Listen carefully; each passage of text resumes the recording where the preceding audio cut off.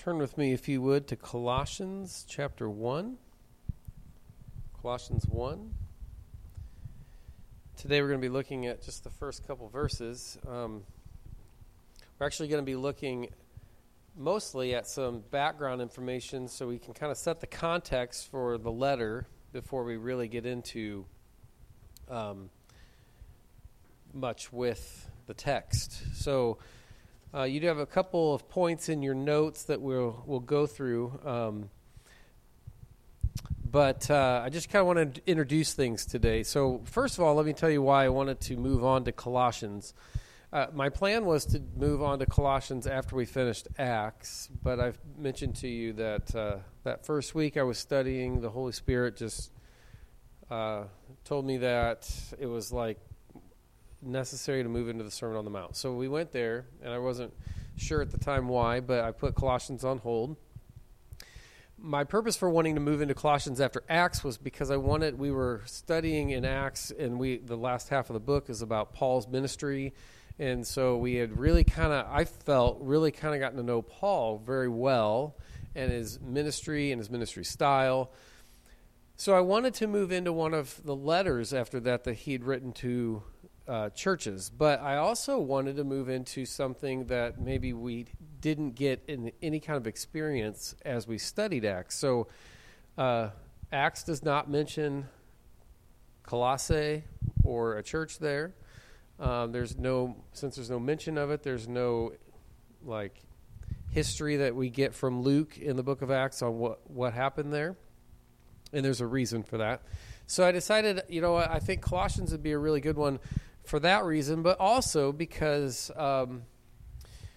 we live in a time when I think, and this has been happening for decades, but we live in a time in a culture where Christ is no longer supreme, and that is the thrust of the the letter that Paul wrote to the church in Colossae. So that's kind of the reason why I wanted to move this way after Acts. I'll try to, as we go through the letter, kind of draw in the things that we learned from Acts and maybe some application that will help us understand, a little bit about what we learned with Paul's ministry and how it applies here in Colossians as we go. So first, the first point in your notes that I want to get to is the history of Colossae. So I'm going to give you just some history of the city, so we have a little bit of an understanding of the people and the culture. This is always a good thing to do anytime you're studying something from Scripture where you've got a specific context. And so we have a specific location that we can study and get an idea of who the people were, what kind of mindset that they held as Paul is writing to speak truth into their lives. Colossae was located in Asia Minor, so today it's modern-day Turkey. Long before Paul ever wrote to the church there, the city had been a leading city in Asia Minor. And those are typically the places that Paul would go to. But Paul didn't go to Colossae. And so that there is a reason for us to say, why didn't Paul go to it if it was such a leading city? It had been at one time. It was located, when it was in its prime, it was located on the Lycus River, and it was at an intersection of two major trade routes, one that ran east-west and one that ran north-south. And so it was right in the middle of two major routes that people would travel to do trade all over the world. And so just like any city that would be in that kind of a situation, it was a cultural center. It was a center of importance in a number of ways. There were lots of religious practices that would come from all over the world through there. And as those things move through, people come and go, but they bring their own culture, their own practices and customs. Those things sometimes get adapted by the people there. And so it's just this mixture of the world. in Colossae. That tends to be something that causes a town or a city to prosper. But at some point, I'm not exactly sure when, but at some point that north-south route was moved. And they moved it farther to the west and when they moved it to the west, they caused it to run through another known city from that area, Laodicea. We've all heard of Laodicea, not only from some of Paul's letters, but also from Revelation. So when they moved that north-south route west to Laodicea, Colossae started to decline in its prosperity and its influence as a major city in the area. Laodicea and then another neighboring town, Hierapolis, became much more prosperous than Colossae was. So while it was influential, though, there were a lot of things like the religious culture was a big thing there. It was a commercial center. Colossae was known for a specific color of wool that they would dye, and it became known like around the world as Colossian wool. And so we're talking a city that at one time really had greatness. Being at the intersection of the world, you might say, made it a place that people from all over would come, and they flocked to come to be a part of it, or they would come for a brief time and then move on, but everybody that came through left their influence on the city.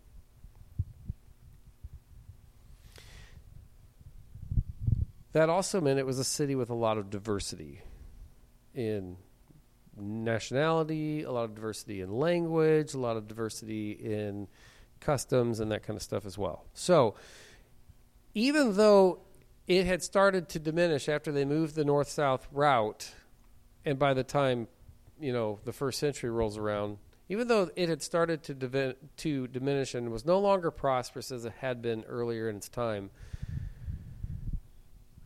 that diversity is something that lasted for years to come in the mindset of the citizens.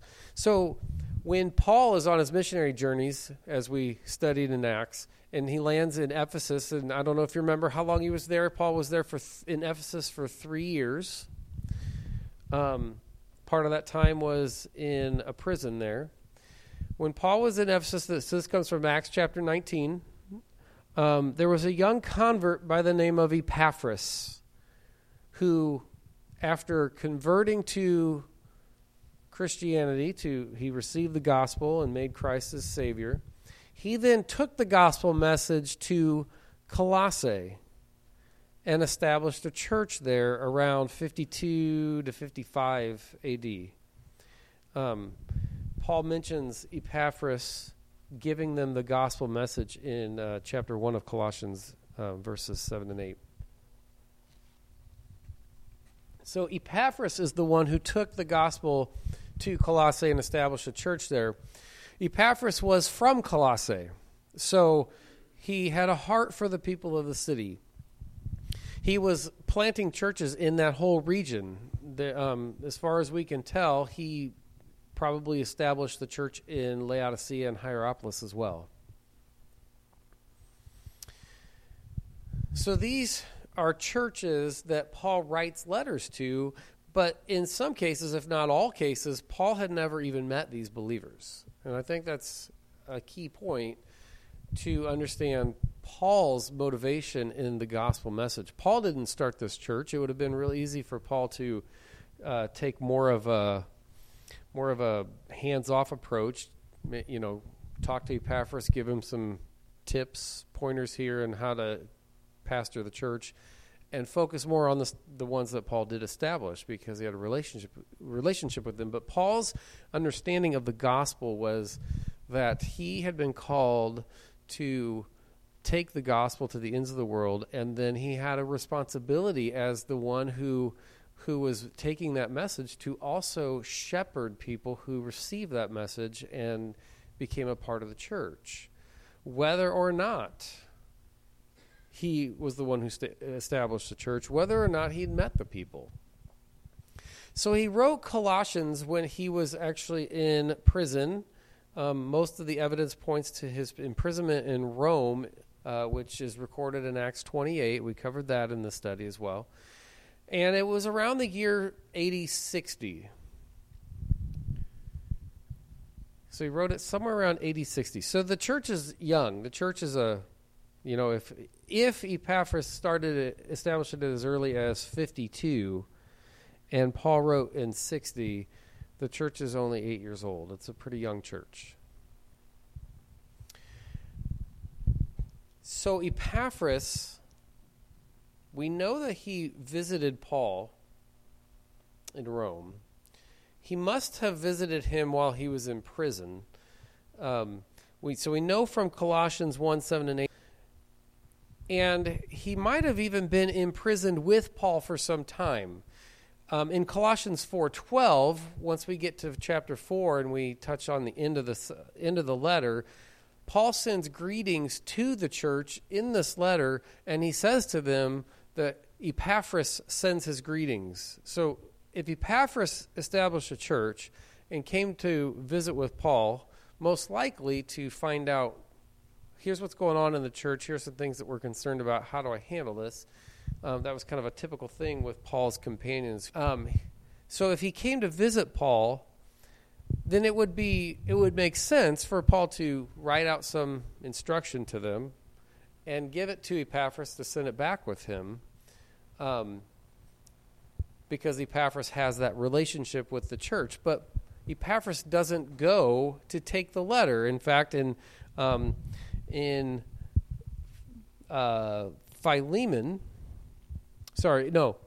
still in Colossians 4, Paul sends his greetings, but he sends the letter with Tychicus. And in Philemon 1:23, Paul is referring to Epaphras, and he calls him his fellow prisoner. So there's good evidence to point to the fact that Epaphras probably came to visit him, and while he was there, for some reason, was imprisoned with him and couldn't bring the letter back to the church. So he sends it with Tychicus. Colossians 4:7 tells us that he's sending this back with Tychicus. So he wrote this young church with some instructions on how to live a God-honoring and Christ-exalting life. So it was basically a letter of encouragement, a letter to help them stand firm. Because there were issues going on in the church that Paul, as we study, you're going to see Paul has to address. Now, because of the issues that Paul addresses in the letter, we can see that the church was dealing with some kind of heresy or some kind of false teaching. We don't really know. There's nothing that we've found in the letter or in any other sources, as people have studied this for centuries. We don't really know what that heresy or false teaching was exactly. We just know that there's something off that's being taught, and we can figure out like half of it maybe. If you only hear somebody on the phone, you only hear their half of the conversation. You can kind of put together some details, but you can't exactly know what's going on the other end. That's kind of what we're looking at. As we look at the letter, we can see what Paul is addressing, and we can make a little bit of some conclusions from that, but we can't come to a full conclusion on exactly what was being taught that was considered to be concerning for Epaphras. But we can learn a lot about what Paul is at least instructing that we can then apply to life in the 21st century. So that's some of the history of Colossae. Your second point that we're going to look at today is we're going to try to analyze the heresy as in some general detail today before we start addressing some of those things as we dig deeper into the text. Paul has written them.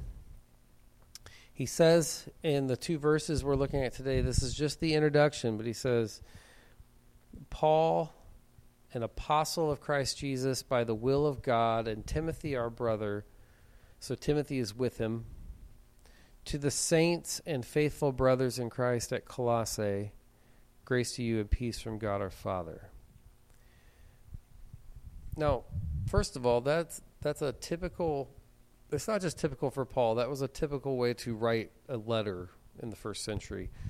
We put a lot of that stuff at the end of a letter or an email that we send today. You know, we do say at the beginning usually who we're addressing, but we sign it at the end. We might send, at the end of a letter, we might have a little bit of a salutation or something like that. In first century letter writing, they started with who they were. The very first thing was to state who was writing the letter and to give some kind of credentials to who they were. And so if it was a general of the army sending a letter to somebody, they would list their name and their position. And so Paul here starts off by saying Paul and his position, an apostle of Christ Jesus by the will of God. And then he includes anybody who tends to be with him doing work at that time. So here he mentions Timothy. In some of his other letters he mentions maybe 2 people or whoever might be with him. But that was typical as well. And then comes who in the letter to. And so after he mentions who he is and gives his title, then he says to the saints and faithful brothers in Christ at Colossae. And then Paul would always throw on there some kind of blessing from the Lord before he got into what is typically called the Thanksgiving or prayer section of a letter. That next section, Thanksgiving and prayer, is something that was always included in letters. Paul's obviously are always going to focus on Thanksgiving or prayer to God for whatever's going on. So, but these first 2 verses, very typical for not just Paul, but letter writing in that century. We will get in, I'll mention something else about that in just a minute. So Paul is introducing this letter, and he's getting ready to address whatever this heresy is. There's evidence for it. And there's been some guesses over time as to what it might be, and so I'm just going to give you a few of those that tend to be the ones that people lean toward the most. One of the evidences that people lean toward indicates that maybe it was just the idea of Judaism. Maybe it was just the idea of Jewish teaching as opposed to the more full understanding that Paul has come to in knowing Christ. And even though Paul did have some, he had more than his share of situations where he would, on his missionary journeys, establish a church, and then as soon as he left, we call them Judaizers, they would come in and they would try to undo everything Paul did and turn them back into Jews, or say, okay, Paul's message is okay, but you still have to be circumcised. You still have to obey the law and make all the sacrifices and all that kind of stuff. And so he had that happen frequently as he was establishing churches. But there is some stuff in the letter that Paul addresses some things that sound Jewish in nature, but there's also strong evidence that the Colossian church was mostly made up of Gentiles. So we're not really sure if the Jewish teaching is the main thing going on here that he's addressing. In the 1800s, there was this was like kind of revisited. There was this new passion to kind of figure out what was going on. And so there was some thought that the heresy spoken of, that Paul's speaking against in the 2nd chapter of the letter, was most likely Gnosticism that was taught and practiced in the 2nd century. And so that was kind of the basis of this new wave of people, and what that caused a problem, because as they were looking through the letter, they were saying, this looks a lot like Gnosticism. And Gnosticism really took off full force in the 2nd century. And so the problem that poses then is, if the person writing the letter is addressing things that didn't happen until the 2nd century, then it couldn't have been Paul who wrote the letter. And so there was this debate over who's the author. And that would be a problem for us if that was the case.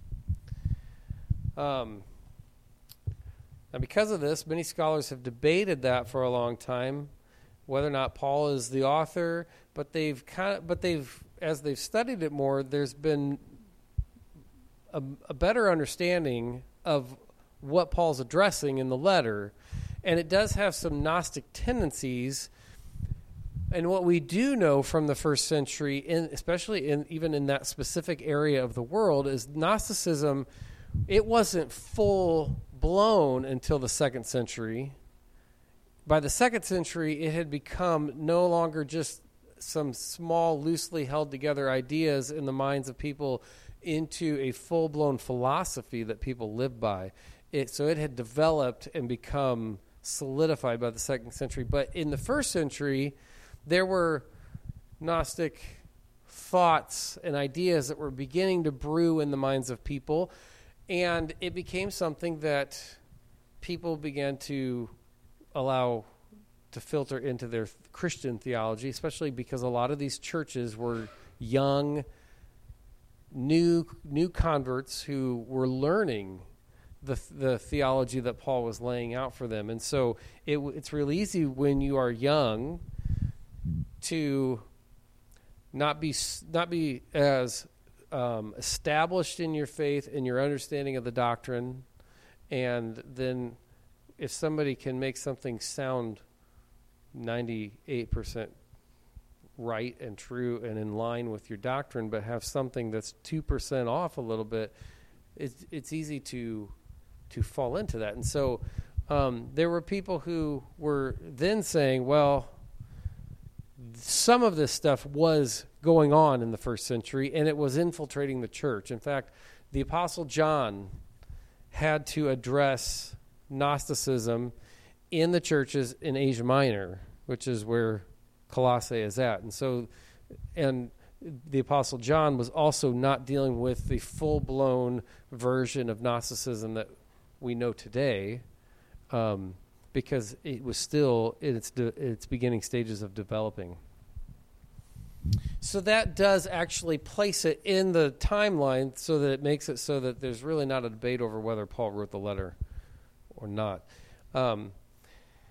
It's possible as well that this heresy could have been, so the first one was that it could have just been Jewish thought. The second one is that it could have been Gnosticism.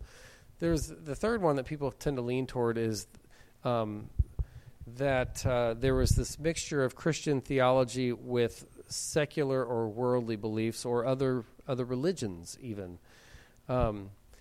We call that in theology, syncretism, where you mix two different religious thoughts together, and the blending comes up with something that doesn't look like either one, but something new.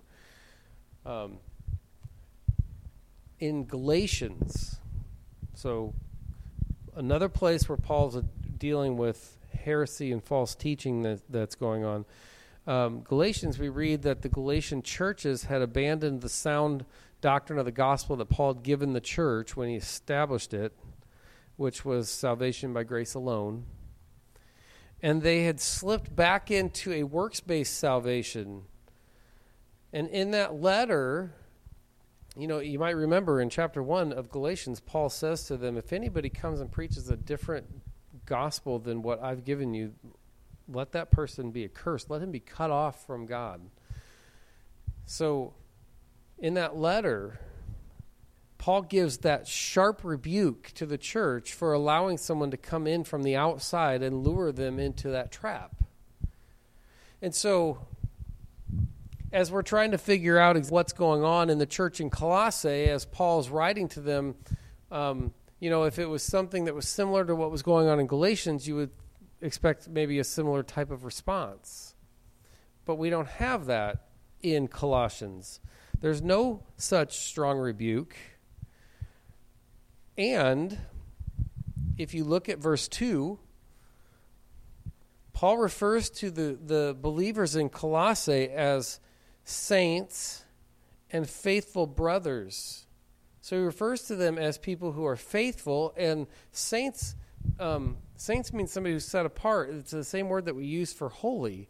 And so he calls, look at the beginning, you don't have to turn there, but like if you were just to flip back a few pages to the beginning of Galatians and read the beginning of that letter, nowhere does Paul call them anything that sounds good. In fact, Paul doesn't even really address them as anything. He says who he's writing to. Here, I'm gonna flip there just so I can read it to you. But he says, Paul, an apostle. And remember, I told you that he's establishing what his credentials are, what his title is. Here, he's talking to a church that he is getting ready to rebuke strongly for basically abandoning the teaching that he left. And so he says, Paul, an apostle, not from men. So he's defending himself. This is not something that I came up with. It's not something that somebody else came up with that I just jumped on the bandwagon. Not from men, not through man, but through Jesus Christ and God the Father who raised him from the dead. And so he's establishing God, and God's will is what placed this call on me and gave me the authority as an apostle to speak truth into your life and to rebuke you when necessary. And so he says it's through Jesus Christ and through God the Father who raised him from the dead, giving credibility to the fact that this is an authority to listen to because God has proven through the resurrection. And then he says this. He mentions the brothers who are with him, but then he says, to the churches in Galatia. That's all we get. Paul's not happy with the believers in Galatia, and so they don't get to the faithful saints, to the brothers, like none of that. But in Colossians, we get to the saints, the holy ones, and the faithful brothers in Christ. And so there's a different letters that I think is worth looking at. The letter to the Colossians carries kind of an idea that this body of believers has been faithful. They've stood firm. There's something going on in the church that he has to address, but they've remained faithful, at least for the most part. But chapter 2, when we get there, suggests that there are some philosophies that are somehow being introduced into the teaching of the church that he has to correct. So some have suggested that's addressed is not necessarily a heresy that's being pushed from the outside, like Gnosticism being brought in, or Judaism being pushed by the Judaizers, but maybe instead it's a syncretistic doctrine that mixes what Epaphras established for them in the gospel message with the philosophies of the culture that they are a part of. I mean, we can't help but somewhat take the mindset of the culture around us. We don't live in a vacuum. Everybody's culture affects their understanding of the gospel in some way. And so there are some who think that maybe this is just the mindset of the people. And remember, in the background section, we talked about them being at the intersection of the world, and it brought a lot of different mindsets. And so there was this mixture of thought and religious practice and customs and all this stuff, and that lingers in the minds of the people over time. You don't just get separated from that when the road moves and your town no longer has so many people coming through. That's something that becomes a part of who we are. One of the commentators that I studied this week stated this. I thought this was worth quoting for you. The danger to faithful believers, so the fact that Paul refers to them as holy and faithful, not like people who have fallen away or people who are, in it for their own gain. The danger to faithful believers rooted and grounded in Christ lies not so much in false teaching from outside the boundaries of the Christian church. The danger for the enthusiastic young convert comes from error within the churches, teaching that is largely, even emphatically Christian, but which has been influenced more than it knows by the spirit of the age. Okay, that was long. I tried to read it slowly, but I'm going to read it again so you can digest it a little bit more. The danger to faithful believers rooted and grounded in Christ lies not so much in false teaching from outside the boundaries of the Christian church. The danger for the enthusiastic young convert comes from error within the churches, teaching that is largely, even emphatically, Christian. So it's Christian teaching, but which has been influenced more than it knows by the spirit of the age. And I think that is one of the things that plagues the church in America today. That we have teaching that is very much like, it's easy to find a teaching and to pull something out of here and say, here, this is why we believe this. It's hard. It's not as easy to do that if you keep things in their context in Scripture, but it's easy to, it's not that hard of a thing to take a teaching and to find something in Scripture and say, this is why I believe that.